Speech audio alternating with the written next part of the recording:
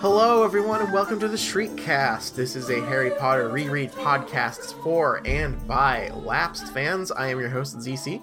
And I'm Liz. And Liz, what a week we have had of news and adventure and reading The Fault in Our Stars and watching the damn movie of The Fault in Our Stars. Things aren't letting up, are they? No, I'm so relieved to be reading Harry Potter, though. I have to say that. Yes, we no kidding. are a podcast of contrasts, and I'm so glad to be jumping back into Harry Potter stuff after this The Fault in Our Stars nightmare that I found myself in.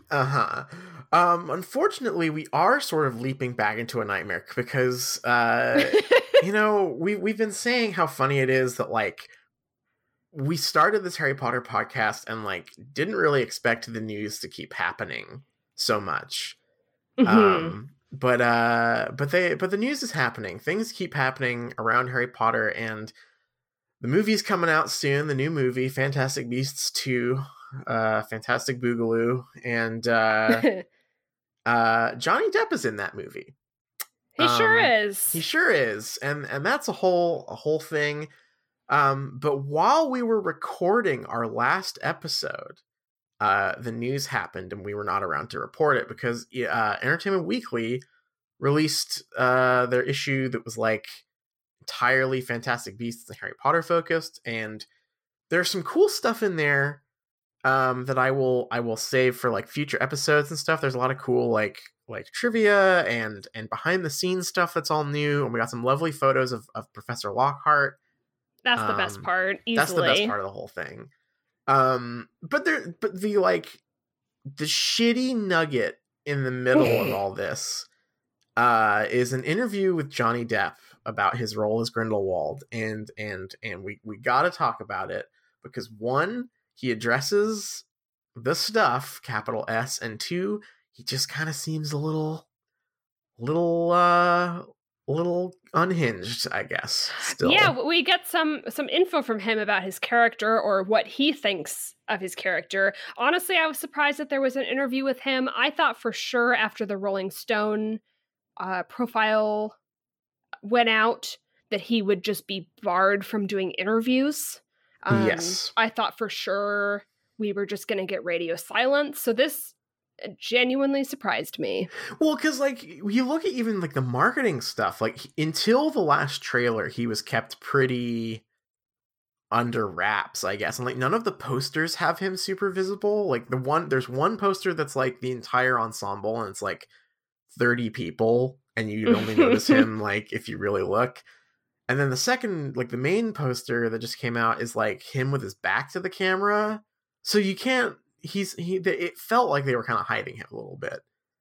Yeah, I mean, maybe they realized that was never going to work. Yeah. I guess they're just embracing it now. He's the main villain in what is going to be a series of 5 films.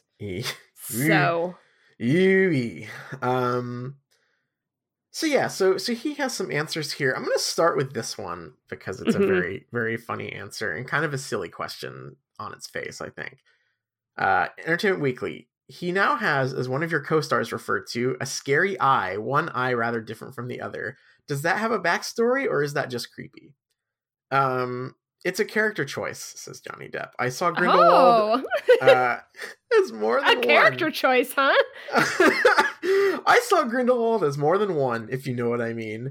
I almost felt like he's maybe 2 people. He's twins in one body, so a gamey eye is more like the other side of him, sort of like a brain for each eye, an albino twin, and he's somewhere in the middle. The question is very silly to begin with. His answer is incredible. His answer is this seems like a Trump tweet, honestly. This is the time when Trump said that the wall would need to be transparent so people could throw drugs over it without squishing the other guy or whatever. Because he heard someone say that the building process needed to be transparent, and he thought that meant literally. I could see this as a tweet from our lovely president. Outside of the super gross stuff in this interview, my favorite part is what Johnny Depp has to say about the character, because you just have no clue Like, yeah, what page he's on, and if it's different or the same, or like how much freedom. It sounds like he got a lot of freedom with the character, according to him. Yeah. So I'm very curious to see how much of that is just his impression of the character. I would also like to say that I'm pretty sure that this answer that he gives is maybe the description of every single character I ever wrote when I was 14. This is like oh, she's an angel and she has one eye and that's her evil side, and then her other eye is her good side. Wait, I want to know. This is news to me. I want to read some classic Liz stories. Yeah, little stories, and they were all like illustrated, so that's what? good stuff. Yeah, beautiful. Yeah. Mm-hmm.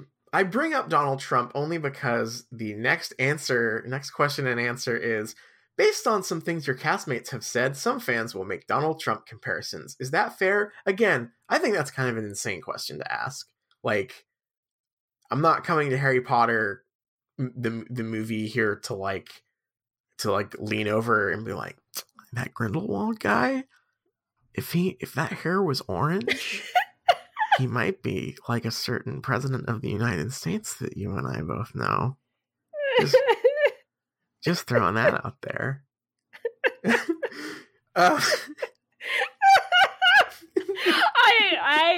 We have the tickets secured, so I'm really looking forward to a quiet moment where you're going to tell me that. Or maybe better, like the person on your other side you might consider, in the theater. I'll go back and forth. Everyone just lean over to your person next to you. Yeah. That quiet moment after he makes a speech and be like, hey, you know what this reminds me of? A certain Donald Trump, president of the United White States. House. A certain Cheeto in chief. But his answer here is, I don't see Donald Trump comparisons at all. To me, there's something almost childlike in Grindelwald, as opposed to Donald Trump. Not childlike. Not childlike at all. His dream is for the wizard world to stand tall and above. It's a fascistic element, and there's something more dangerous than somebody who is a dreamer. There's nothing more dangerous than someone who is a dreamer with a specific vision that's very strong and very dangerous, and he can make it happen. But no character wakes up and goes, I'm going to do the worst things possible today and be evil as hell. I do believe Grindelwald is an oddly likable character. This is a lot. There's a lot to unpack there. Again, I feel like this kind of understanding of like writing a character is again like very what I would expect maybe a 14-year-old to write. Uh-huh. It's like that phase where you go through and you're like, well, bad people aren't trying to be bad. Right. It's one of those things that's like also not always necessarily wrong. It's just it's like the literary equivalent of what age did you have the what if my red is your blue thing? Or like, what if we don't see the same colors? Right.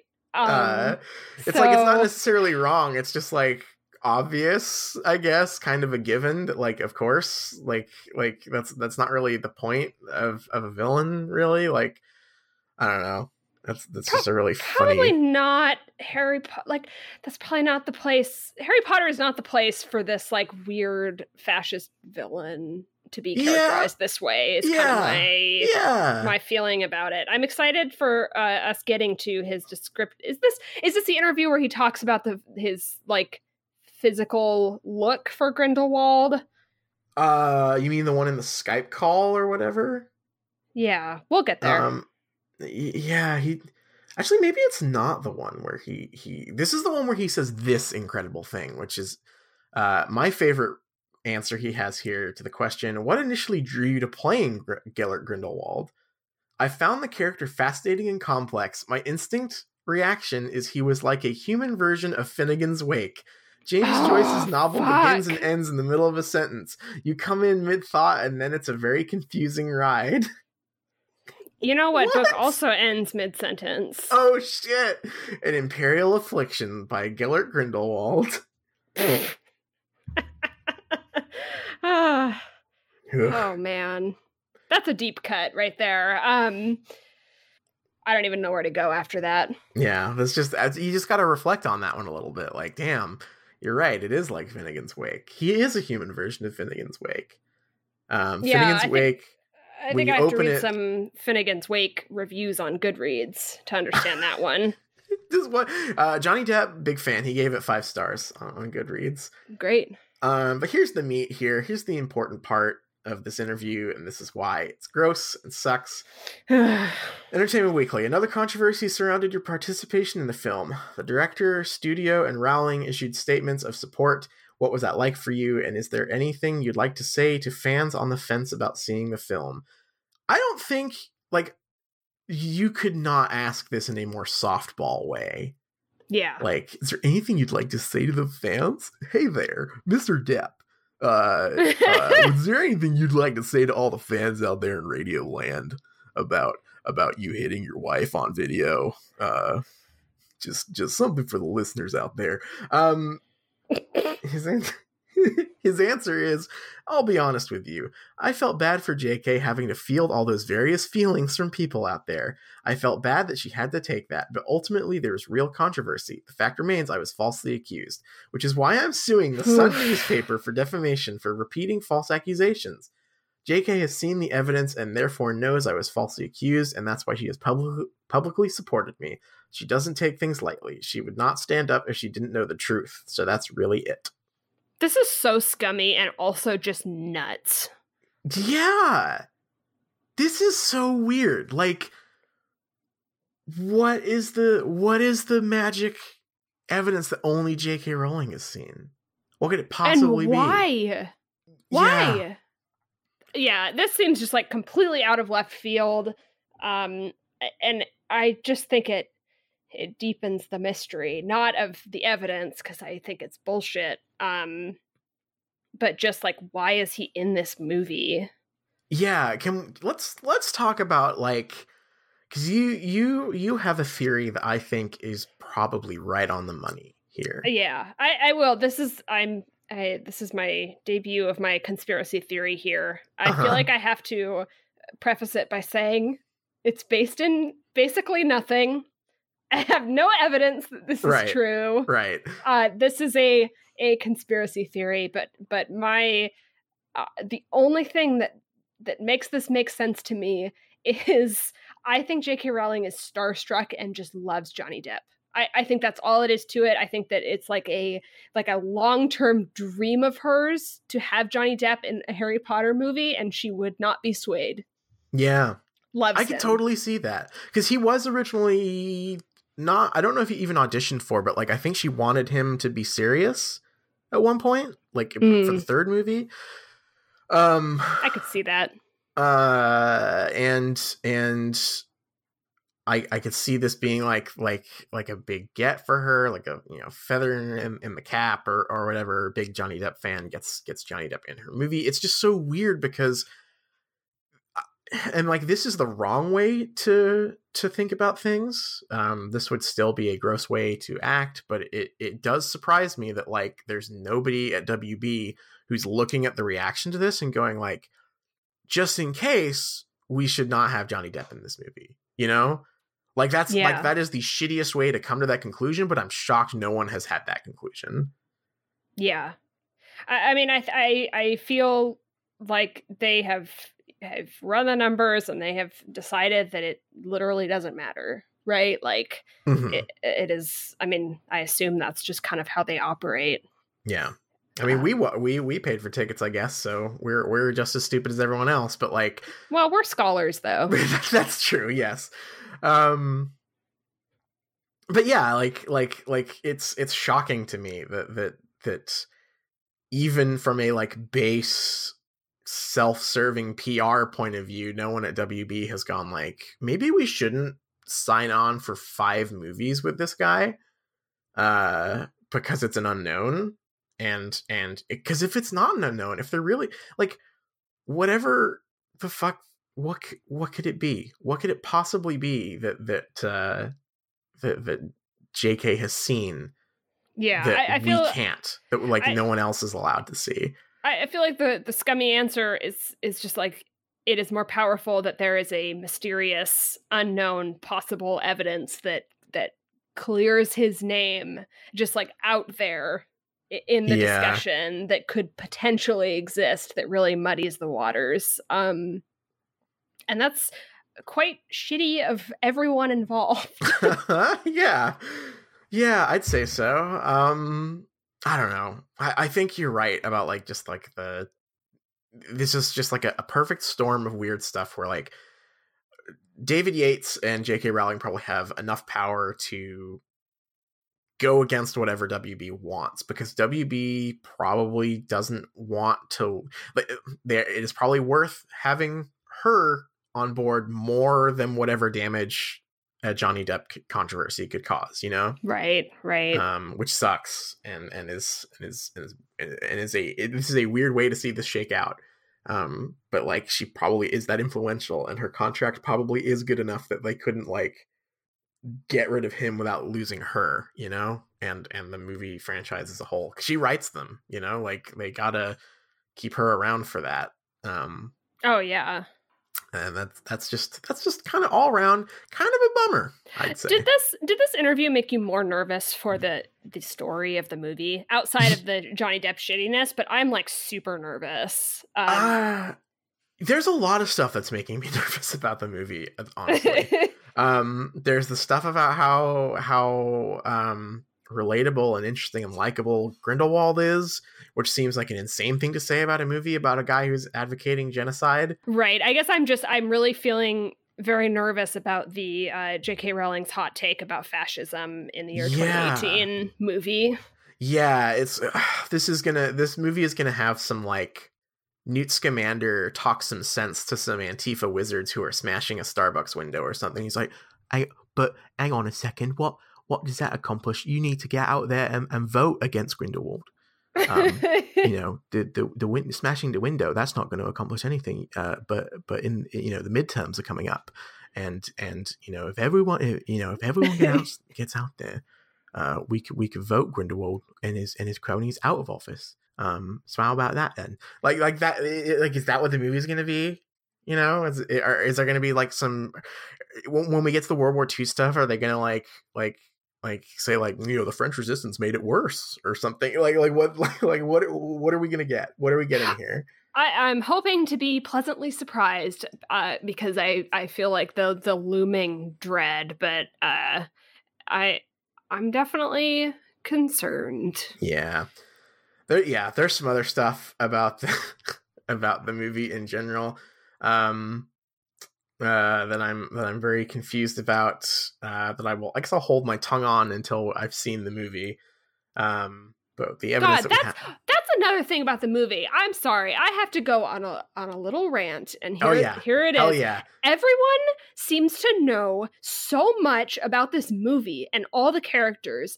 You go to like Tina's wiki page on the Harry Potter wiki, and it's just like a full biography of stuff, and I'm like, where is this information coming from? Obviously I know it, you know, I'm pretty plugged into like Harry Potter news and stuff, but there's just like so much lore discourse. I feel like everyone knows everything that happens in the movie already. Yeah, it's why a lot of it is coming from like set visit stuff, interviews, and I think also a lot of it came from that video that got deleted.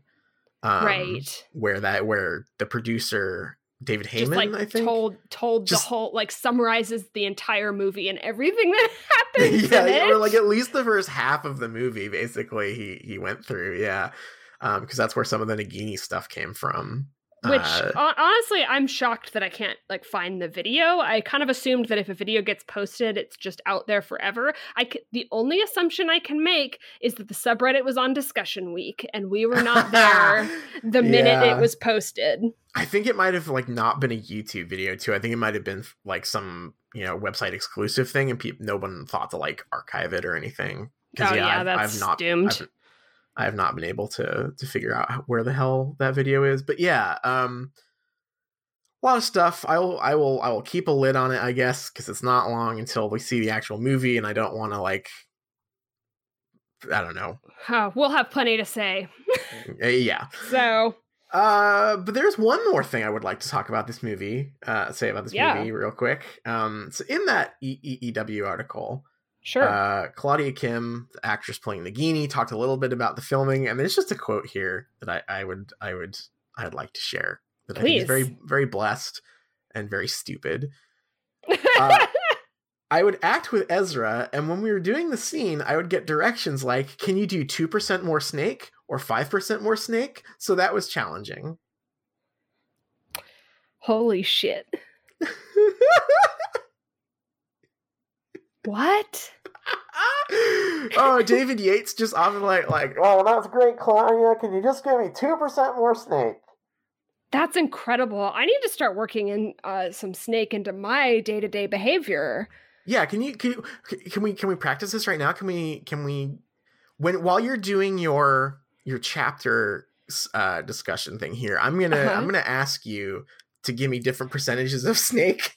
And that's gonna be tough because it's weird. This is a podcast, so I only have my voice. Yeah, it's gonna be a challenge. But shall we move on from our news to our reading, because we got a little bit to cover this week? Yeah, for sure. Yeah. I thought you had some other news for me. Did I have some other news for you? Because you told me you had cursed news and less cursed news. Oh well, that was just the Claudia Kim talking about snake news. Was my second thing. Yeah, sorry. There's nothing. I just wanted to make sure. Harry Potter. There's nothing big that's not cursed. I mean, I do have some more news if we want to run down here. The Puffs play is coming to streaming, so we'll be able to cover that since we missed it before. Hell yes, that's not cursed. That's great. They erected some giant wands in London that you can go see, I guess. Nice. Fuck. There's a lot. Yeah, I was just checking in. I wanted to make sure we didn't miss anything, but I'm sure it's all cursed because it is Dark Arts Month, so I shouldn't be surprised. Wait. Oh no! Alert! Wee woo! We do have some important news from fucking ScaryMommy.com. No! Never mind. Chapters. It's chapter time. You're gonna want all of these ridiculously magical Harry Potter mugs. It's the same fucking article, but about mugs instead of wine glasses. Are they the same slogans? No, no. Yes, one of them is. It's I don't give a Griffin damn. Is one of them. There's another one here though that says Muggle in the streets, wizard in the sheets. I'm not really sure. What? Yeah, that one doesn't really. I'm just giving a. I know one of our lovely listeners asked us what our curse word little pun thing for Hurtwood House is. Yeah, I don't know, because Hurtwood is already pretty funny.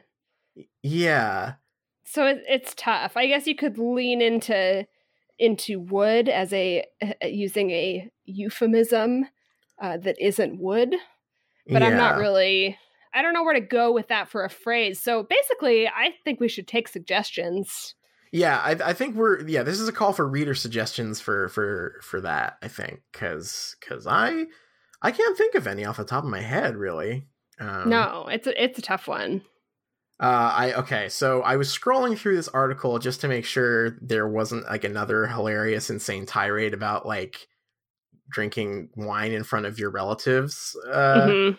There's not, but there is this one does include the not today muggle fucker design.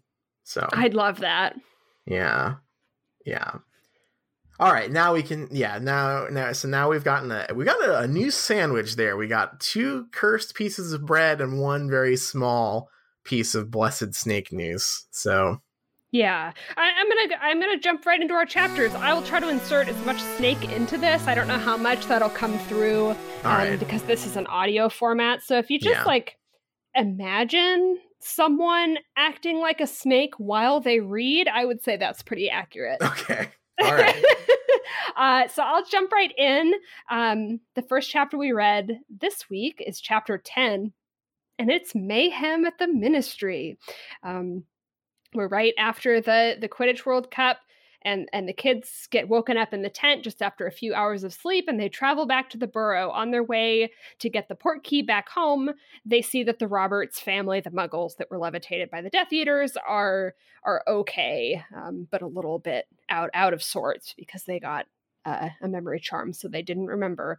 They get back to the burrow, and Molly runs out of the house. She's so relieved. She got the Daily Prophet, and it had the attack in the paper, so she was really worried. She hugs Fred and George because she had gotten in an argument with them before they left, and the idea being like, oh, I'm so glad you're okay. The last thing I said to you was mean or whatever. When they go in and they kind of look at the paper and what was said, and it's very not very nice to the Ministry and the way they handled it. And this is our first introduction to Rita Skeeter. She's always spinning the news to go after the Ministry of Magic. Mr. Weasley sees that he is kind of featured in the article as just a Ministry wizard that gave a statement that no one was hurt, and he realizes that he needs to go into work and do kind of damage control for all the bad press, and a lot of work to be done after the attack. Percy volunteers to go as well, just because he's kind of a busybody.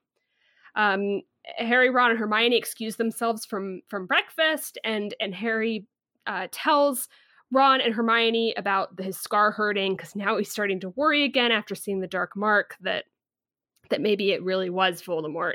Hermione is very worried and kind of gives suggestions about what to do, and Harry's like a little bit annoyed. And he's also worried about not hearing back from Sirius and is worried that he was caught. Ron says, well, he's probably not caught. If he had been, the Ministry would be bragging about it by now. Ron suggests that they go play Quidditch to take Harry's mind off of it. A week goes by. Mr. Weasley and Percy are pretty much always at work, just doing damage control stuff. On the last night before they have to go back to school, we get kind of like a cozy evening scene. It's like raining outside. They're in the burrow. Hermione's reading her book. Fred and George are probably working on the Weasley's Wizard Wheezes stuff, and it's just kind of a whole cozy tableau.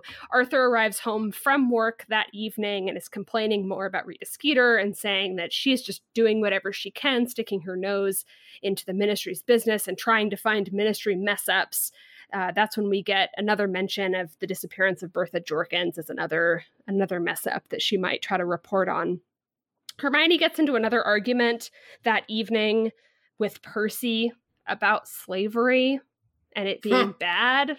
Yeah. And Percy says, actually, Mr. Crouch's elf was bad. So they argue. Harry continues to be worried about Sirius, but then we just have a scene of them packing. I think we go right into that scene for the next morning. They have to get on the Hogwarts Express, and that's when Ron sees his ugly secondhand dress robes. He kind of gets into an argument with his mom, and she says, I'm sorry, I had to get them secondhand. And Ron is angry and embarrassed, and he also looks at his owl, Pigwidgeon, and says, why is everything I own trash? And that's the end of the chapter. Okay. There's a lot to cover here, but I think the most important thing for me in this is, you were talking last week about how the world building was starting to fall apart a little bit for you with this Ministry stuff. Sure, yeah. And for me, I was getting that big time because I don't understand what the Ministry represents anymore, and I'm not sure what the Daily Prophet is supposed to represent now, because up until now the Daily Prophet has just been like the normal newspaper, right? But now it's like a tabloid, and this is so confusing because I'm not sure who I'm supposed to be rooting for in this situation, because previously, up until now, the Ministry of Magic has sort of been like presented as sort of doddering and stupid, and it felt very much Fudge, like Fudge kind of being the figurehead of that, right? Yeah. Kind of doddering, stupid, stuffy, kind of a parody of like old school British conservatives. It was the vibe I got, right? Sure, yeah. But now, thinking about when this book is set, sorry, not when it's set, but when J.K. Rowling would have been writing this book is now Tony Blair is in office, right? And there's a like centrist Labor government, but like this is when, I mean, this has always been a thing, but this is starting to get into like the era we have now of like British tabloid newspapers are out of fucking control, right? Like they are I mean, and like the Daily Mail is like one of the most famous ones, right? Like right. It's a hard right tabloid, political tabloid newspaper. And that's what I think that the Daily Prophet is supposed to be parodying now, and like what Rita Skeeter is supposed to be, and like how we're supposed to view her. But it's very confusing because the only thing that she does, or that we think about her, or that we learn about her secondhand that makes her seem bad in this situation, is the thing about like, oh, she says we should be stamping out vampires or whatever, which that seems a little nuts. But everything else where she says like lack security and like, disorganized ministry officials and stuff, it's like, she's not wrong. And all the stuff about them going like, oh, she's just sticking her nose in trying to find government mistakes. Like, yeah, that's a journalist's job, like. And so I'm very confused about this shift from like the government being kind of a goof to something I should care about and support in this series, and that the newspaper is now a tablet. It's just a lot. Like, this is getting confusing for me. These two things are now representing not the thing they were representing in the previous book. Yeah. I think it also is going to get more confused down the road when we get introduced to the Quibbler as a publication. Yes. That exists, and I think is also supposed to be a tabloid, right? But in more of, I guess, the line of like, what is that tabloid? It's not even a tabloid, really. That the publication that's always like reporting on like Vampire Kid or like Weekly World News or something. Yeah. But then that ends up or being the Inquirer. Yeah. That ends up being where Harry chooses to like speak out or writes like news to get the truth out, right? Because the Daily Prophet won't do it. Yeah, the Daily Prophet then shifts again later to being a more serious, like the time. Like, I'm just like thinking in context of like British publications right now. It seems like it's supposed to be the Daily Mail, and it's like a trashy right-wing tabloid, right? But later it's clear that or like for the sake of the story, it becomes more respected, and it seems more like the Times or something, where it's like still a right-wing publication, but one with like a pedigree or whatever the fuck, and class or whatever. And it's just confusing because like up until now it's just sort of been like the normal newspaper in this world, and it's not really been like a political thing. Yeah. I mean, the big part that the Daily Prophet played in the story thus far is where we got news about Sirius Black. Yeah. And that all seemed, I mean, like the problem there is like you can't really infer much of a political angle to that, because everyone had the wrong idea about Sirius, not just them, right? Like they didn't have an agenda with him. It was just like, so this is all very strange. Like I don't understand what the function of the government is supposed to be in the story right now, whether I'm supposed to like them, like, because quite frankly, it nothing Rita said about like their actions at the World Cup is wrong. Yeah, I mean, I think we're supposed to think they are, because we're supposed to sympathize with Arthur Weasley, right? Yeah, I don't even understand why he's so involved. I get the feeling that I get the feeling there are like 10 people that work in the Ministry from this story. Yeah, and also like. Because the other thing is that so far, and like, I think this is more us than like what the book is trying to get across, but like we have sort of nailed Arthur in this book as like the government guy who thinks the rules don't apply to him thing. And so the Ministry getting their feet held to the fire or whatever, I'm kind of here for it, honestly, at this point. like right now Yeah. anyway. Yeah. It's just very confusing. I don't know what function this part of the story is really supposed to serve, other than like general world building stuff. But like it's trying to fill in the politics of the world, right? But like because there's no real lines drawn, I don't know who's who and who to support and why. Yeah, I hopefully it will get more clear as we go, because obviously we'll get scenes with Rita Skeeter in person interviewing Harry for the Mm-hmm. Triwizard Tournament. But yeah, the whole line here is very very confusing, and I am having a hard time understanding the like scope of what's happening with the government.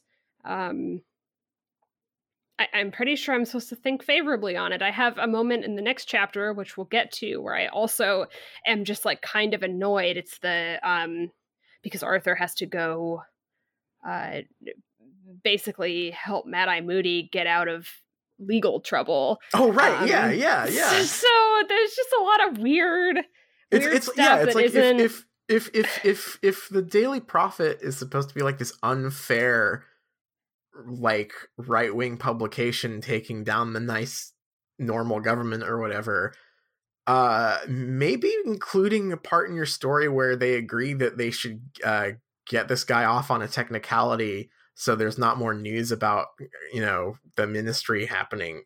I'm not very sympathetic towards that, honestly. Yeah. It's very strange. And Harry's kind of back to being very passive information gatherer guy in this chapter, I would say. Yeah. Which doesn't help because he's our point of view character. Yeah. Yeah, Harry's not really expressing. Harry's kind of back to Chamber of Secrets Harry in terms of like expressing his thoughts on events happening, which hopefully that's just for this chapter and it improves, but maybe not. Yeah, I don't know. It feels like that stuff is being pushed onto other characters to react to, because we get the slavery argument between Hermione and Percy, and we just get nothing from Harry again.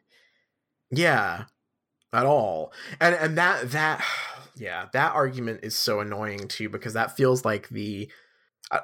Did you get the vibe that you were supposed to feel like Harry was the reasonable one trapped between the two extremes or whatever? It's centrist season once again, huh? Yeah, exactly. Like he wants Dobby Percy, to get paid because he wants it, but yeah, he's not gonna do anything about it.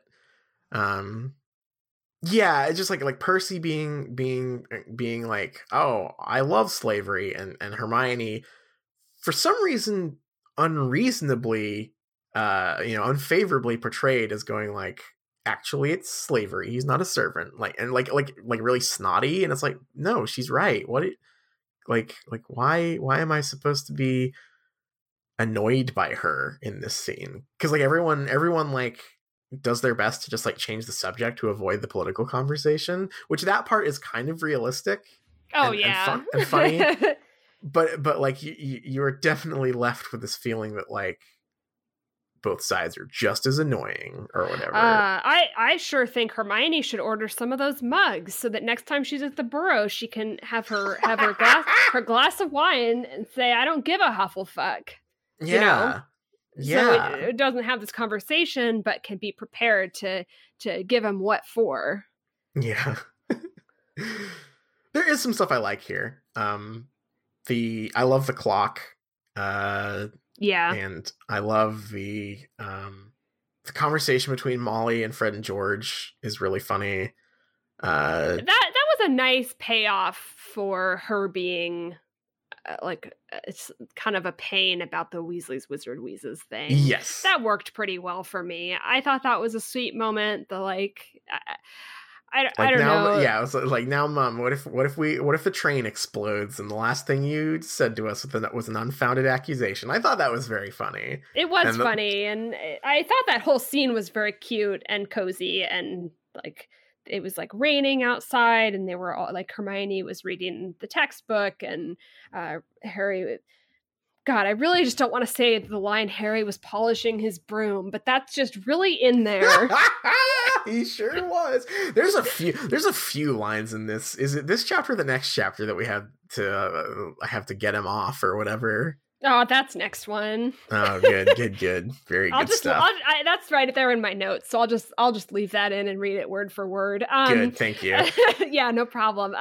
Hermione does get another moment in this chapter. I think we skipped past it a little bit, where she's being annoying, and it's when Harry is telling them about his scar, and she's worried about him, and is like thinking they should tell someone. Oh yeah, and it's like, oh damn it, Hermione! It's like telling me about books again. No, it's the payoff for that scene in the first chapter or the second chapter that we were confused about, where he's like, oh, if I tell her about my scar, she's just gonna look at some books to try to help me or whatever.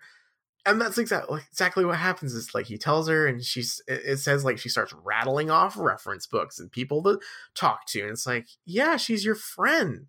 Like, what do you want her to do? Yeah, the things that she says to do are like, here are some reference books, or maybe consider telling Madame Pomfrey, the nurse, or Dumbledore. Okay. The most powerful wizard we know, whose ear you do have because you're Harry fucking Potter. Like I know Harry. This is such it's going to be such a tension because like I know that this is like a big complaint about these books, that Harry's like a moody teen, and it's hard to like strike that balance between like, is Harry making a dumb decision, or is this just like a frustrating thing that's going to keep happening? This crops up in the next chapter as well, but we're starting to get the friend group is starting to like divide along gender lines in a weird way that it hasn't before, because this is where we get like Hermione's like I'm a smart girl and I'm not like other girls. I read the book, Harry. Here's some books you can read that'll help your stupid scar. And then Ron's like, Harry, why don't we go play some Quidditch out in the field? We'll do some sports. And like her reaction to that is to just go like, ugh, boys, or whatever. And it's just like this weird thing that's never really been a problem before in the story. Like this is the book where we get, hey Hermione, you're a girl, isn't it? Like, oh yeah, it sure is a girl who is against slavery. Yeah, puff. what a fucking yeah, this is just weird, and it's like it's like you said, it's difficult to decide, and I haven't made my mind up 100% for sure on this stuff, but it's like, what is like realistic teen angst and like, you know, hormones and growing up and stuff, and what is just like bad, annoying writing, and it's difficult to.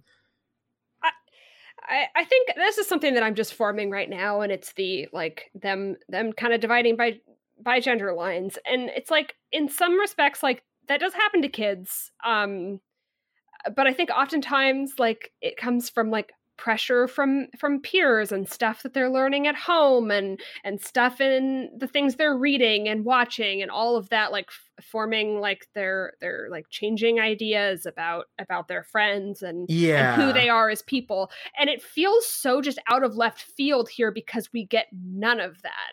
Right? Yeah. Like, it just seems like there's no catalyst or no... I guess, like, the Vila, maybe? But then that becomes really shitty, too, because, like, then there are just these magical creatures that, like, exist just to give Harry, like, a sexual awakening or whatever. To want to polish his broom, if you know what I mean. Hey, ooh. Yeah, there's... It just feels weird. Like, maybe this is asking too much, but, like, I feel like in a story where these characters have like literally like risked their lives for each other a whole bunch, I feel like maybe it would matter a little less that they're boys and girls, you know? Yeah, it just kind of feels like it comes out of nowhere and is much more like coming from pressure from the author's point, where it's like, oh, they're 14, like this is how 14-year-olds are. Yeah. Which is true. Like I can see that being part of it. And this is the book where we get like a dance and dating stuff coming up and but whatever. But it's just like here, it just feels like Harry's being a mean idiot, really. Yeah, kind of. Also, he just doesn't. Other than we get stuff like he is worried about his scar, we just don't get a whole lot from him. Let's see, just going back through, I do want to talk about the last scene of this chapter because I really, really, really liked it. I love Ron. Like, it's so emotional when he looks around at all of his things and is upset that it's all trash. That's secondhand. And it's like, yeah, that frustration that he has. And even though it made me sad because part of that was Pigwidgeon, his owl, but just like that like moment where like that was the mindset that he was in, right? And he looks around at everything and it's just all bad. I really liked that. I liked that characterization of him. Especially because like he's embarrassed in front of his friend. And we do finally too get a thing from Harry about like how he'd instantly split all his gold with the Weasleys if they'd accept it thing. Which I'm so glad we got that now. Right? And it is believable after we have him also buy Ron the Omnioculars in the previous couple chapters or whatever. So I think that was the strongest part of this chapter. And it is funny too, but it's the, I can understand, I feel for Ron a lot in that scene because not only did he get some kind of embarrassing secondhand robes and he's got, his owl's freaking out and his, there's even earlier when him, Hermione and Harry are talking, like a scene before, there's a thing I noticed where it calls attention to him fiddling with the hole in his Chudley Cannon's blanket. Like this is on his mind constantly. And it's sort of like bursting out here is really well handled, I think. Also like his mom used Harry's money to get Harry nice robes too. Like that's just like, that's gotta be such a gut punch there. This is, and I think this is like a great example of something that works for me really well as a change as they get older, more so than the boys and girls sports thing that doesn't work. But like Ron is growing up and now he's 14, and instead of having that like really like if you think back to the earlier books where he would have just very sincere Harry get something cool and he says like, oh cool, instead he's like growing up and starting to look around and that's starting to bother him, and that works well and I think is a resonant moment for his character growing up. I made a note earlier that I actually ended up crossing, well, not, it's not invalid, but I think it ends up working for this scene because like when he suggests they go play Quidditch, Harry says, "Sure, I'll go grab my firebolt."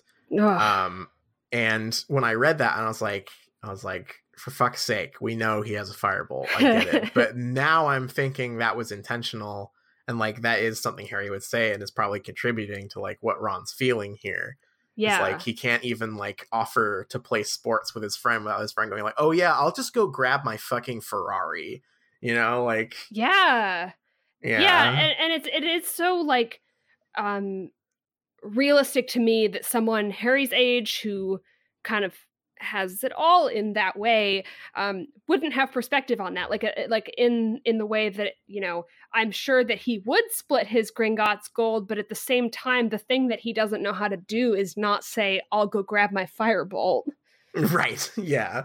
I'll go grab my firebolts and yeah, it's a good scene. I think I like it a lot. But he should be nice to Pigwidgeon because Pigwidgeon is blessed. Pigwidgeon is good. I love Tiny Pigwidgeon. Little owl. It's so cute. Yeah. Shall we go on to the next chapter? Yeah, let's move on to our next one. We're almost to Hogwarts. Almost to Hogwarts? Jesus Christ. This is chapter 11 aboard the Hogwarts Express. We're almost there, folks. This whole chapter, no, it's not. It's not all on the train. We start off and it's time to go back to school. It's the morning of the trip to school. But first, Arthur receives an urgent message, and it's Amos Diggory, and this is the first time we see the fire call. His face is in the fire, and he's calling for Arthur because, and I think this is the first time we get introduced to Mad-Eye Moody, although I'm not 100% sure. Mad-Eye is a paranoid ex-dark wizard hunter that is in trouble, and because he exploded some dust bins in his yard after hearing a sound. We get kind of the idea that, he hunted dark wizards his whole life, and so he's super paranoid, and he heard a sound in his yard and basically went out and shot at whatever. And now he's in trouble for doing magic in front of muggles and maybe could have hurt someone. But Arthur Weasley has to get him off because he is starting a mysterious new job soon. Doesn't sound all that mysterious. No, that's the line exactly as I have written it. So that's what we hear. That's our background about Mad-Eye Moody that we get. And it's time to go to the train. They take some muggle taxis, and they get to the train, and we get a scene of Bill, Charlie, and Mrs. Weasley giving the wink, wink, nudge, nudge. Something cool is happening at Hogwarts, but we can't tell you what it is. Wonder if they're going to change the rules about it. And Harry, Ron, Hermione, and Fred and George are kind of grumbling about, why won't they tell us? And Charlie says he's going to be at the school and see them sooner than they think. After that, they overhear, I think they're on the train, and they overhear Draco outside of their train car talking about Durmstrang and how he almost went to Durmstrang because they teach the dark arts there. Hermione then explains to Harry and Ron that the different wizarding schools are hidden because of school rivalries, but it must be cold where Durmstrang is, and they have a nasty reputation. We then see Seamus Finnegan, Dean Thomas, and Neville. They kind of visit in their train car. Hermione gets sick of the Quidditch talk. Me too, Hermione. Neville didn't get to go to the World Cup, so Ron shows him the crumb figure that he got there. Then Draco shows up to make fun of Ron's dress robes, and asks them if they're going to enter a mysterious contest. And they say, what are you on about, Malfoy? And Malfoy won't tell them and kind of makes fun of them. Why didn't your parents tell you? You're pathetic, on and on. He's just being rude. And he gloats about knowing more than them, essentially. And then they arrive at Hogwarts, and they get in the horseless carriages and go up to the castle, and that's the end of the chapter. But we'll be in Hogwarts next week. Whew. Okay, so first of all, I want to get this out of the way because I've been sitting on it for a fucking week ever since I read these chapters. I can't wait. Shouldn't Molly be the one to go and get Mad-Eye Moody off because she's the one who can conjure sauce out of the wand? Boom, got it, done. All right, that's it for us, folks. Woo! That's called a callback.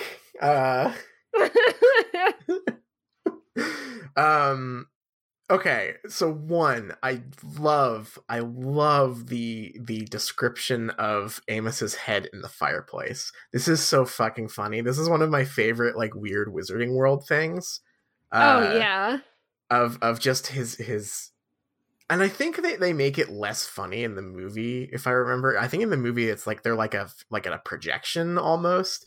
But this description just makes it sound like he's pushing his head up through the floor or something and is there. Because they give him toast. I believe that different movies use different visuals for the fire call. Oh, okay. Because I think that maybe the original ones, they had it where they make the face out of CGI coals and stuff, I hate that. Pushing up through the fire. In kind of a way you're describing. And then later I feel they got lazy and just did the projection thing. Or decided it looked too weird before. I'm not sure. I just remember two different ones. It should look weird. It just be just a fucking guy's head in the fire. It's really funny. And they give him toast and he takes it with him. It's very funny. Yeah. And everyone's just acting like it's the most normal thing in the world. Well, it is to them, I guess. But okay. So this was kind of a whirlwind because I have a very negative conception of Aurors now, of just being like boring cops. Yeah. But I forgot that they were actually supposed to be like Nazi hunter guys, and that's way cooler. Right. Yeah. I feel like the problem with that is that we get almost no concept of dark wizards outside of the big bad Voldemort and his followers. Like, you have to assume that there are dark wizards that are just like out there living their lives doing like dark rituals and stuff, but we never get any of that or like know about that happening. And we don't know what the dark arts are. That's the other thing. It's and that's Gunspell. It's like Gunspell. It's like the zombie spell, I guess. It's torture spell. So it's just not. It's a really muddled thing because here's. I'm just gonna like reveal my like historical and fantasy dorkiness here. Please do. My favorite stories about like quote unquote like dark wizards and witches and you know whatever you wanna call it is all rooted in like the Christian oppression of pagan religions, right? Mm-hmm. And that the you know the quote unquote dark arts in most stories are based on like earth magic and like you know tribal rituals and pantheists like old European tribes and like Iron Age, Bronze Age stuff, right? That was stomped out when like Christianity was like the big deal in Britain. And I like stories that like examine that and like talk about how you know like it's called the dark arts or whatever, but actually it's you know it's just a different thing, a different kind of magic or whatever. But I don't think Harry Potter goes there. I think dark arts just literally means you're a bad guy who does mean spells. And so like I'm constantly torn between like when they talk about the dark arts, like when Malfoy's talking about like, oh, you know, they actually teach you the dark arts there. I'm always thinking, part of me is like thinking about the story in like those terms and going like, hell yeah, that sounds fucking cool. I want to know what those are. But I know that since it's Harry Potter, it's probably like how to murder real good and do blood sacrifices or whatever that kill baby. Yeah. Like, you know, like whatever. Like we're not going to get this nuanced thing of like, you know, actually, like, this has been our tradition for centuries or whatever, and it's just that the other magic stuff got stomped out. Like, that's not going to happen, obviously. The dark arts can't be nuanced or cool if Snape invented sword spell. It's impossible. Yes, exactly. Or the fact that, like, Voldemort's politics seem to just also, like that means dark arts as well. Like, for whatever reason, dark arts stuff is like tied up in also we're purebloods. And like that I don't remember why there's ever a connection between those two things, but yeah, I was just like very conflicted reading this, going like, what am I supposed to think the dark arts are at this point? And what is an Auror? What is a dark wizard? Because like if it's just like he's a Nazi hunter who goes around fighting evil Nazi wizards, that's badass. Right. Super cool, right? Yeah. If his job is to go into the woods and find like covens who are using like ancient rituals that they don't like and arrest them, that fucking sucks. And I don't know like I don't know which side this falls on yet, because we never really get a good sense of like what the dark arts are other than and I think we can kind of assume that Mad-Eye Moody could have spent his entire career hunting down Death Eaters, like, exclusively. And I guess, like, when I think about Aurors, I don't think Dark Wizard Hunter like I'm getting here. I think Tina from Fantastic Beasts. Yeah, because she's just a boring cop. Yeah. She arrests Newt for not having the right paperwork to bring the animals over. Is she explicitly an Auror? No, because remember, well, she was, but then she arrests him for the paperwork and then goes upstairs and they're like, hey, you were fired. You're not even a cop anymore. You're just a vigilante. Maybe it's because she thinks that Aurors are cops, but they're actually dark wizard hunters. And they're like, you're supposed to be a dark wizard hunter. Please stop arresting people for stupid paperwork stupid issues. Bullshit. Like, yeah, take this Tommy gun and go shoot some like wizard like fascists or something. That sounds way cooler. And she's like, no, this guy brought animals illegally. Yeah. It's time to go to the death chamber. What a movie. Fucking stupid movie. So yeah, back to like government stuff. Like I do like this, like Mad Eye is like this paranoid old dark wizard hunter. I don't know why it's Arthur's job to go and get him off. I'm just thinking with that verbiage. That is the phrase it says in the book. Why does Arthur have to get him off? Why am I supposed to think that's a good thing for them to do and not let Rita report on the ministry covering stuff up? Like it's just giving me a bad picture of the ministry, really. Maybe instead of getting him off, they can get him some medical care for his PTSD. Yeah, no, he's gonna. Yeah, I'm not finishing that one. That's Arthur's job. What is Arthur's job, though? I don't know. Is his ministry job like exclusively to like get people out of trouble? It seems like what he does at the ministry is get dubiously acquired tickets to the World Cup to rewrite the laws so he can have a car and to get Mad Eye Moody off. So it doesn't really seem like that selfless of a government employee that I should feel bad about Rita Skeeter, putting the screws to.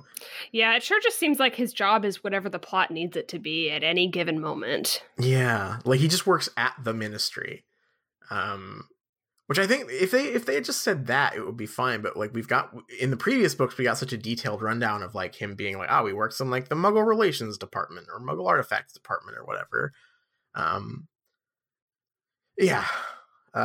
He's I guess there's 10 people at the ministry and none of them go to work, so he has to do it all. Maybe. I'm just still really bothered that there was like an international incident at the Quidditch World Cup, and for some reason it was all dealt with in the woods by Arthur Weasley, who works in like what I assume is like a Fox Mulder basement room in the Ministry of Magic, and he gives a statement. But I'm supposed to think that Rita Skeeter is the bad guy here. Yeah, there's that good line, the wretched Skeeter woman, which is one of my favorite sentences. Skeeter woman, I love that. She could never conjure sauce out of a wand the way I can. Hell no.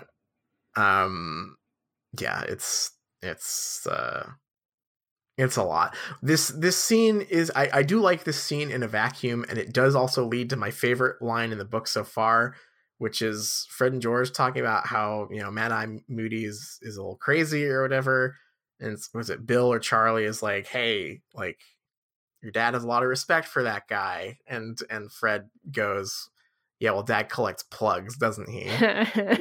Which is just a really fucking good line. Yeah, got him. Dab on the haters. I'm still obsessed with Fred and George being the Paul brothers. They are the Paul brothers now, and I want the movies refilmed with them in that role. Yeah, I don't care how old they are. Yeah, no, just put them, just edit them in there. Just put red wigs on and just have them do it. Hell yeah! Do you think Arthur uses the plugs he collects to get people off, or? Oh God.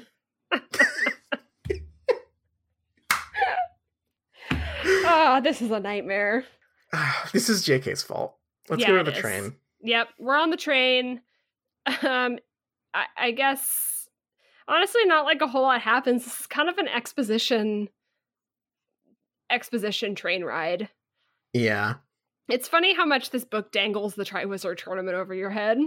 I do think over and over again. I was actually really enjoying Bill and Charlie teasing them about it. I thought that was really funny. I think this book really nails relatable kid moments like that. This is such, and it's like well-meaning adults that want you to have like a fun, nice kid time with the fun, exciting thing that's happening at school. And it's like your parents won't tell you because they want you to have a fun time, but then all the other kids know because all their parents told them. Right, yeah. And it's like... yeah. I don't know, the vibe I got was more like when like parents are like so stoked, like they got, I don't know, like they're taking you to Disneyland or they're pulling you out of school to go see a movie for the day or whatever, but they won't tell you what it is and they keep not telling you, and it stops being like a fun surprise and becomes fucking annoying, and you're just like, hey, tell me what the fuck's going on. Yeah, I like that Draco like dangles it over their head and is like, I know something you don't know. It's just like he's such a little shit. Oh, I had such... Did you have any strong Jim Dale flashbacks in this reading? Because I sure did. I'm having so many for this book. Yeah, me too. The strongest one for me was right here. It was the Draco saying "My God," which is also just like a weird... Is that the first time anyone said like "Oh my God" or anything in this book, this series? I think maybe. I feel like... Oh my God, Siri, shut the fuck up. No. Fuck off, Siri. Perhaps not. Yeah, no. I think that might be the first God, although I'm not sure. He also comes strong out of the gate when we hear him through the train car door, like we're overhearing his conversation. He just drops Mudblood Lover out of nowhere. I did not like that. I did not like that one. We got one book of Draco being like a fun school bully, and now we're back to just like outright racist. Yeah, I mean, I guess I don't mind as much now that he's older. Yeah, he's and now stuff a with like his dad teenage clearly lord. being and his dad is also not clearly involved with like Death Eater shit, so that makes sense. What the thing I liked less about it was it cuts a little too close to a real slur. Oh yeah, 100%. Blank, just going blank lover, and I'm just like, I agree. JK, stay away from that. I think, that's a pretty rough one. I had some flashbacks to that video we watched. The M, as in Mary word, was very bad. God. Sorry, I have to enunciate that one. Was kind of hit a little close to that for my taste. But overall, I liked the Draco stuff. Yeah, I like his obsession with like Durmstrang and the Dark Arts and stuff. Can I just say, the shit with the school rivalries, meaning they can't say where they are, is the stupidest fucking thing. Like, it really is. You can fucking tell from all the accents. Like, what are you talking? Like, what country is it in? Like, oh, nobody knows. Well, everyone knows Hogwarts is in fucking Scotland or whatever, because everyone there has a British or Scottish accent. Like, yeah, I'm feeling like Beauxbatons must not be that mysterious. Yeah, no kidding. Hello? It'll be like two places it could be, right? Like it's either in France or it's in Quebec. Like let's chill out here. What if it was really in Quebec? Like that would be really funny. Yeah, that's or like Cote d'Ivoire. That would be that's the twist. That's gonna be the twist in like the fourth Fantastic Beasts movie, is that Beauxbaton is actually not in France. What a good twist. Yeah, I don't know why the schools would be secret. I like school rivalry, yes. Why would that necessitate them being Yale secret? and Harvard like don't know where the other school is? Nope. It's a mystery. God, yeah. Because I knew that Hogwarts was hidden, but I assumed it was hidden from Muggles, right? Yeah, like physically hidden. That whole explanation. You know? Although I have to say there was that explanation about how they're unplottable, not on a map. So maybe Wormtail making a life-size map of Britain to find Harry Potter will not work. Oh, damn. That was such a good idea, too. Foiled again. Yeah. So, yeah, that definitely felt weird. And then we get some more fucking boys Those stuff boys. from Hermione. Is there anything else really for this chapter? This was just a lot of exposition, like pre-Triwizard reveal. Yeah, it's like we had to get the information about the schools before they were introduced. Yeah. So yeah, I don't have a lot here. I am excited to be at Hogwarts next chapter. We are a third, maybe not a third, but it feels like a third of the way through the book. Yeah. And we're not there yet. How are you feeling stylistically about this one? We've given it some time. Are you used to the new way this book is? I've liked the last 4 chapters style-wise quite a bit. Mm-hmm. I think that the extended scene in the Weasley house was really cool. Mm-hmm. I think it maybe works a little less dedicating an entire chapter than them being on the train here, which we've gotten before, but like plot has happened, on the train. Like everything that happened on the train in Azkaban was 1 chapter, but they had to talk about Sirius Black. They met Professor Lupin. They had a Dementor attack. Like, there's a lot going on there. This was just, they're on the train talking, and that was a little slow, I think, comparatively. Yeah. I agree. One last thing that I forgot to mention, the Muggle taxis. I'm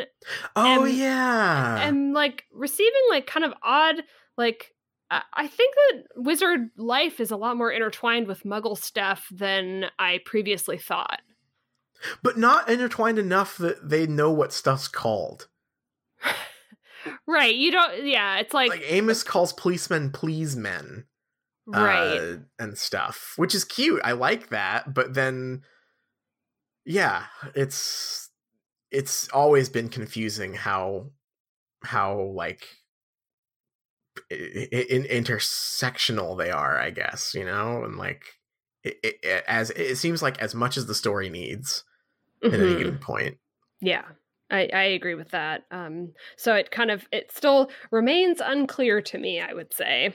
Yeah. Because I don't think it makes sense. No. This one in particular, just like this seemed close enough to like someone might get in trouble for this because it seems like way too obvious what's going on. Like They're all getting in attack, like magic fireworks are going off. They all have owls. They're all like wearing robes or whatever. Like surely that's a dead fucking giveaway. I'm not sure. I don't know. To be fair, they're not wearing robes because we explicitly get the line that they're going to change on the train. But that's right. Yeah, I forgot about that. Yeah. I think that's it for what I think of this one. Yeah, me too. Unless you have any closing thoughts, I guess we should take a break. And when we come back, I'll have some spooky stories for Dark Arts Month. Ooh. Ooh. Ooh.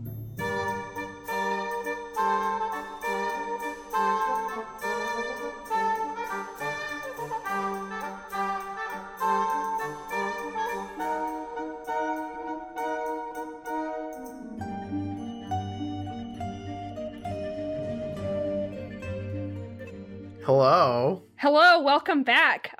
It's Dark Arts Month still, right? Hell yeah, it is. Halloween is swiftly approaching. Probably, I guess it's next week at the time that this goes out. So I thought, what could be better than reading some spooky stories? I love getting spooked and scared. Yeah, well, we'll get ready because I've got some scary stuff lined up for you. My original idea was that I was going to introduce you to a fan fiction concept, which is drabbles, which are 100-word stories, usually with prompts, Mm-hmm. and like they're usually like pretty interesting, I guess. It's like kind of a, restriction breeds creativity sort of thing. So I looked up Halloween Harry Potter drabbles, and I have a couple from fanfiction.net to read to you. And I just want to see what you think of this kind of short form format. Got it. Are you ready for our first one? I'm ready for my mind to be expanded. This one is called Haunted House. All right. I also would like to say that the author on fanfiction.net, this one was published a little while ago, but it's a beautiful Gaia Online portrait profile picture. I love those. I love those. Just like the angel wings. Looks like there's a little unicorn in there. So this one is Haunted House. And it starts off by saying House Hufflepuff. I don't know what that means. And the prompt is Haunted House brackets setting. And this isn't just 100 words. This is 174. So it went a little bit long. So it's like a drabble bowl. Yeah, it has an extra bowl for sure.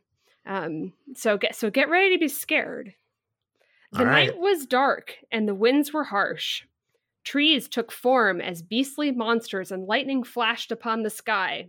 This was everyone's favorite time as year, for it was time that the haunted house at the Shrieking Shack was open. Hell yeah! The house had been an attraction for many decades and very well known for all its spooks and frights. All right, hell yeah. This was the night, though, that James and Sirius were going to prove Lucius wrong. The two had made a bet with him beforehand, mentioning how they would last longer than he would within the haunted house. Alas, here they were entering the dark and creepy house. The door slammed behind them and the floor creaked with every step they took. Creak, creak, creak, spelled with 2 E's. Not once did the floorboards fail to echo amongst the narrow halls of the haunted house. Despite the obstacles, James and Sirius were determined to meet the end of the haunted house. And alas, they made through even if there had been a few jump scares. Wait, alas? Alas. They did make it through. Alas, they made it through. Is this from Lucius's perspective? He's like, fuck. They did it. They made it through. Yeah, maybe. Maybe that's what's going on here. I selected this one, obviously, for the Haunted Shrieking Shack I love it. premise. I'm loving this idea that the Shrieking Shack is set up as a haunted house on Halloween. Yeah, hopefully there's no full moons on Halloween. No. Otherwise, that might be a problem. That would be a problem. Maybe that's what happened to Snape. For real. This was actually just Halloween and they forgot to tell him that the Shrieking Shack haunted house was closed. Yeah. That was very good. I'm very scared. I'm a little spooked out. That was a good first one, I think. Yeah. The next one I think is like pretty abstract. This is my final psychological horror. Yeah, this is my final one from fanfiction.net before I moved on to greater things, which will remain a mystery for now. I'm getting this ad again for this strategy game on this page.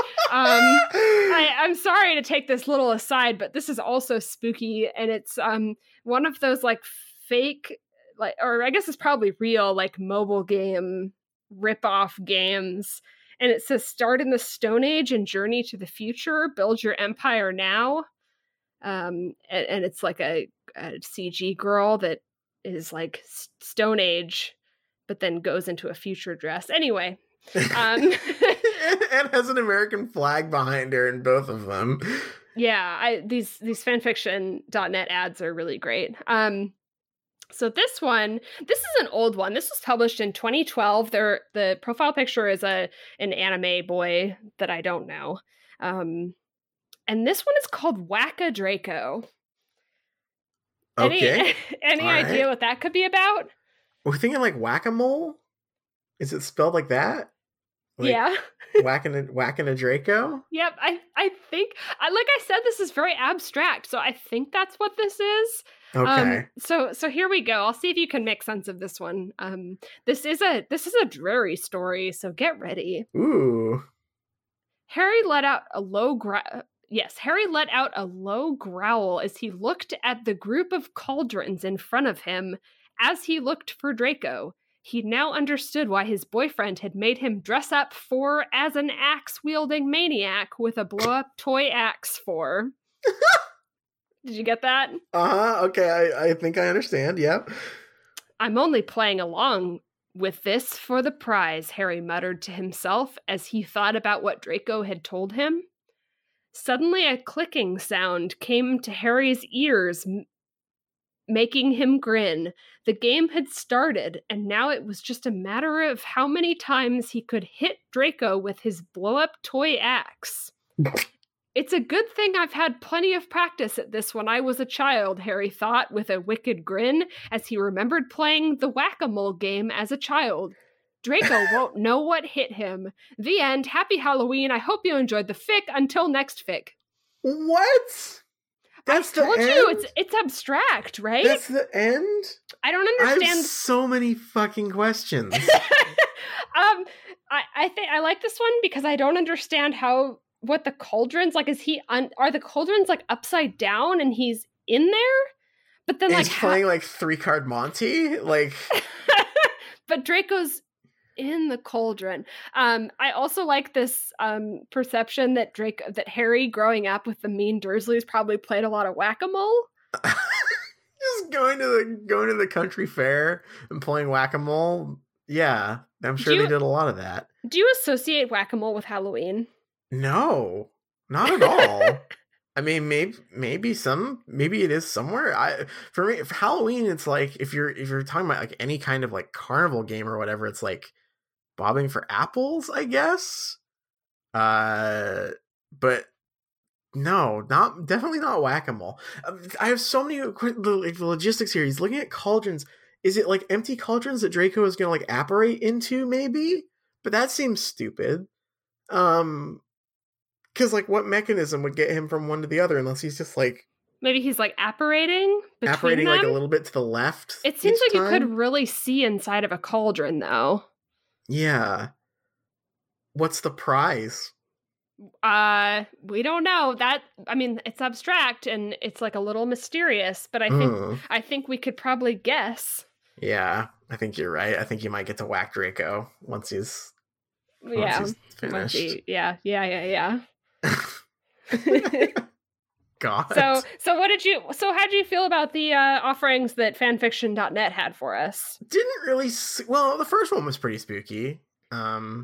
The second one didn't really scare me so much as confuse me, I guess. Yeah, that's kind of how I was feeling. I browsed through fanfiction.net, which is interesting. I feel like fanfiction for the most part has migrated to Tumblr and AO3 for the most part. So I just wasn't really finding, what I was looking for here on fanfiction.net. And then I realized something.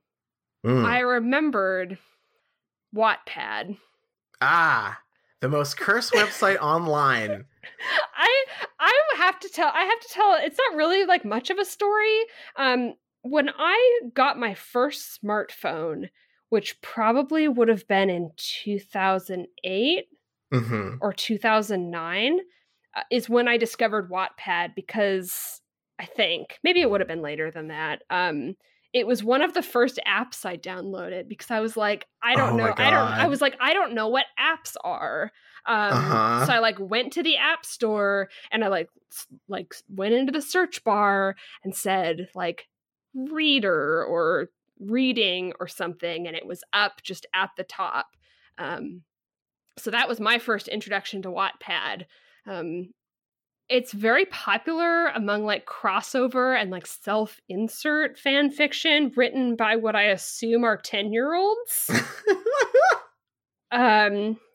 There's a lot of creepypasta characters like Slender Man. There's a lot of fiction based around YouTubers like Jake and Logan Paul. I totally forgot to do a Fred and George Jake and Logan Paul search. I'll be doing that later. But for now, I'm looking at the scariest Harry Potter fanfics on Wattpad, and these unfortunately aren't Drabbles, but they're pretty easy reading. And I figure I'll start some off, and I'll see which ones, see how scary you think they are, and then I can send those over to you for continued reading. Okay. This first one is called Meeting the Devil. Ooh, that sounds pretty scary. And it's by Drarry Fanfic 881. Okie dokie. So get ready. They know what they're about. Harry's POV, just to help out. It was extremely crowded in the room. Ear-piercing music, barely heard because of all the yelling. Everyone was wearing masks, though it was quite easy to recognize some people. There was Hermione with her bushy brown locks dancing with Ron. There was Ginny with her red hair dancing with Luna. And then there was me awkwardly standing alone with an untouched glass of butter beer in my hand. I'd come dressed as a deer. I'd messed up my hair, out brown contacts in, and out in a mask with antlers. Hey there, hot stuff. A soft, deep voice came from behind me. I jumped slightly and looked up at the taller figure. They had platinum blonde hair with horns and a red mask. They'd also worn red contacts. The man had a smirk on his face and was holding a glass of half-drunken fire whiskey. What's a man like you doing stood all alone? I'd have thought someone would have caught you by now, they said. I didn't have chance to answer as they put down their drink, and I suddenly have a pop-up that says share to Facebook, so I can't read further. Thank you, Wattpad. They said, I didn't have a chance to answer as they put down their drink on the nearest table and started dancing slowly behind me. I leant back into him and allowed us to slowly grind as I let the atmosphere consume me. This is where I have to stop reading because it very quickly becomes too highly rated for this podcast. I mean, we were just talking about Arthur getting Moody off, so maybe okay. I'll just read the first line of the next paragraph, which is listen. The mystery man was gentle, never fully putting his crotch on me. Oh, I regret asking. I love this. I love that Harry went to a masquerade party dressed as a deer. Is he? Do you think he's doing the YouTuber deer makeup thing that everyone did a few years ago? 100%. Although I guess he's supposed to be wearing a mask. Oh yeah. I love that Draco, who's dressed as the devil, is telling him, "I can't believe someone hasn't caught you." Like a deer would get caught in headlights, I guess, or hunted, shot, killed. Shot, yeah. Tagged and bagged, yeah. That's wonderful. Thank you, Draco. Yeah, thank you, Draco, for not putting your crotch on him too hard. There was grinding, but there was no crotch contact, at least in the first chapter. Oh no, there's more chapters? Okay. It's a long one. These aren't Drabbles. Okay. That was very scary. I'm very scared by a Draco devil. I guess that wasn't scary enough. So immediately I went to Harry Potter creepypasta crossovers. Hell yes. Obviously. And my next entry is a creepypasta character that I had never heard of. This story is called Eyeless Jack and the Daughter He Never Knew. No, excuse me. Let me start over. Eyeless Jack and the Daughter He Never Know. Parentheses, female Harry Potter. There she is. This introduces a new concept. Probably not to the podcast. I know we've talked about Harriet Potter in the past. But Wattpad takes it a step further. They make female Harry Potters, but it's just a different, like, it's a self-insert character, right? It's like, it's female Harry Potter, except her name is Flame Ember, and she's super sexy. So this one, and Eyeless Jack is a creepypasta character. He's spooky, and he doesn't have eyes. I don't think there's anything more to him. Okay. So this is the first chapter. I'm not going to read too far, but I really like this introduction, and I think it's a lot of intrigue. This chapter is called Lily and James Split Up But Stayed Together. Okay. The night James discovered this baby girl Jackie, that's female Harry Potter, wasn't his, he was so mad at Lily, he never cheated on her, and she goes and does this to him. Wasn't he good enough for her? James, I'm sorry. Please understand it was a one-night stand. It never meant to happen. Lily sobbed to her husband, who ignored her. I'm mad at you, Lily. I never touched another woman, and you do this to me. However, I will not throw you out or the child out, but you are to sleep on the sofa every night, so I can't look at you the same way, James replied. Lily went to the bathroom and cried and heard her baby girl cry. She left the bathroom and went to her baby and tried to calm her down. Then later that night, James, please talk to me, Lily replied, looking at him. No, there is nothing to speak about. I want a divorce, James replied.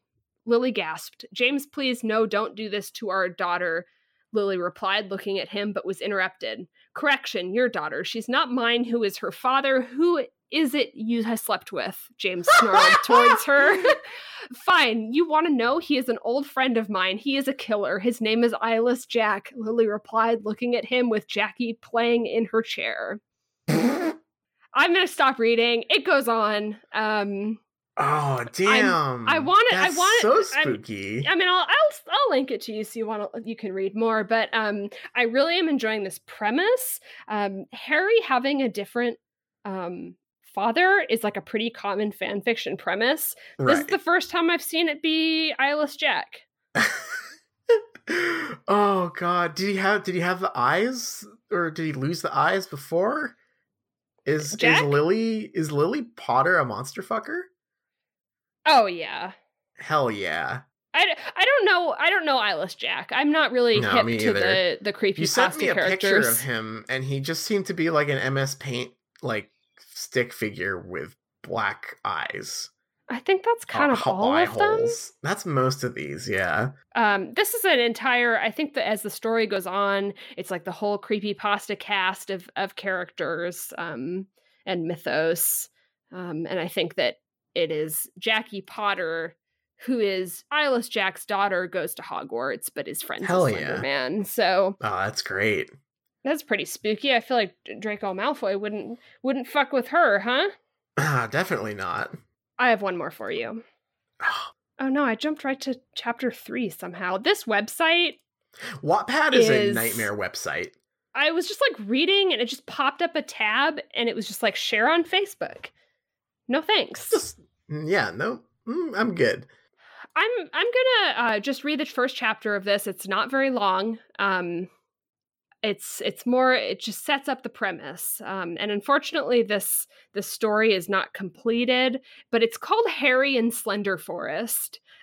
This is an AU where it's Harry Potter, the character. However, he's in the mythical forest where all the Slender men live. I did not know there's more than one Slender Man. I thought he was just the guy. There's like yeah, he has some alter egos, I think. Ooh. Is my understanding. I'm not really sure. I feel like it's good to be like open-minded about like, what the teens and kids are into.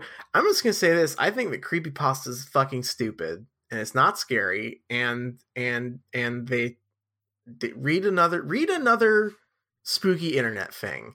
I'm offering this Halloween advice to teens. Read the old weird website about the guy who goes spelunking and finds a demon or whatever. That was pretty creepy in 2005 or whatever. The Slender Man is a stick figure wearing a suit and I don't know why that's scary. I bet some of the like mini series Slender Man things were probably kind of scary.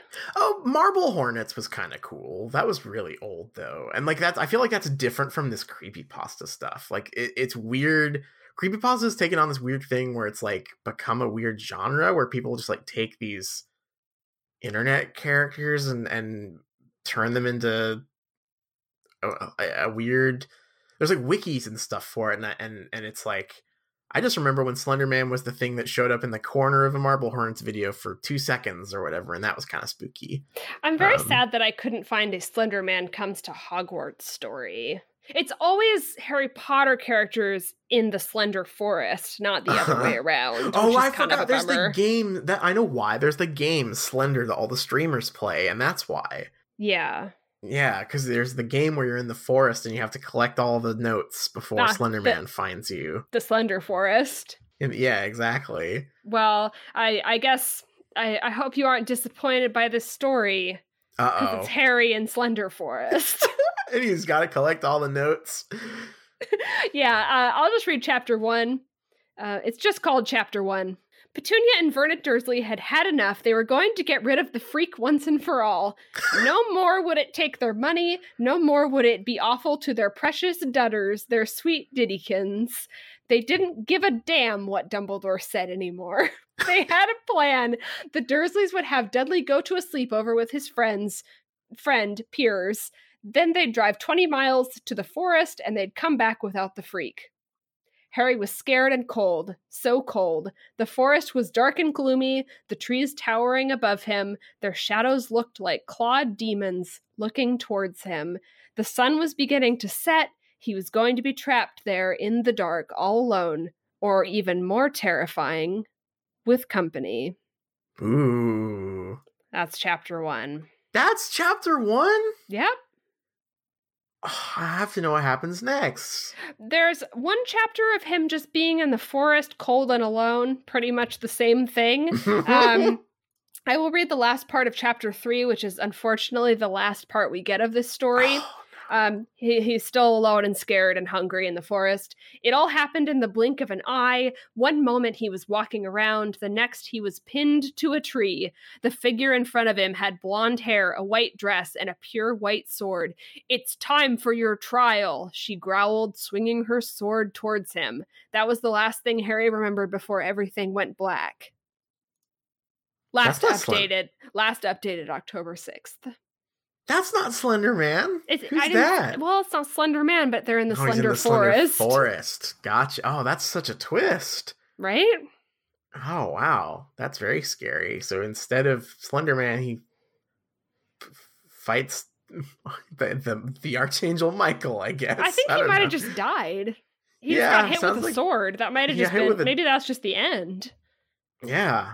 Well, R.I.P. to Harry. Yeah. I guess. That's pretty scary. Yeah, so that's kind of the scariest story. I mean, that's not true. There are way scarier stories on Wattpad. Those are actually probably the least scary stories I could find. I found that Sonic reacting to 9/11 story. And, you know, there's just a lot on Wattpad. It's a good website. It's interesting. I'm glad to kind of dip our toes in Wattpad. I'm very interested in it. And I guess I'll wrap up with a final fan fiction thought. Mm-hmm. And it's that I was reading these and going through them. I always knew they existed. And I feel like the My Immortal fan fiction, which I guess we haven't really touched on yet on this podcast, for anyone not familiar, it's like the notorious, the worst fan fiction ever. It's, you know, a like gothy teen self-insert Harry Potter fan fiction that renames Harry to like Vampire Potter, and everyone likes to make fun of it. I feel like a lot of mythology has been built up around it as being like this weird, mysterious thing. Like, who wrote it? Who could have done this? Mm-hmm. Folks, there's a million of these. Yeah, there's so many of these. It's like literally a 10-year-old. One of them. It's right. A 10-year-old with no supervision. There's no mystery here. Yeah.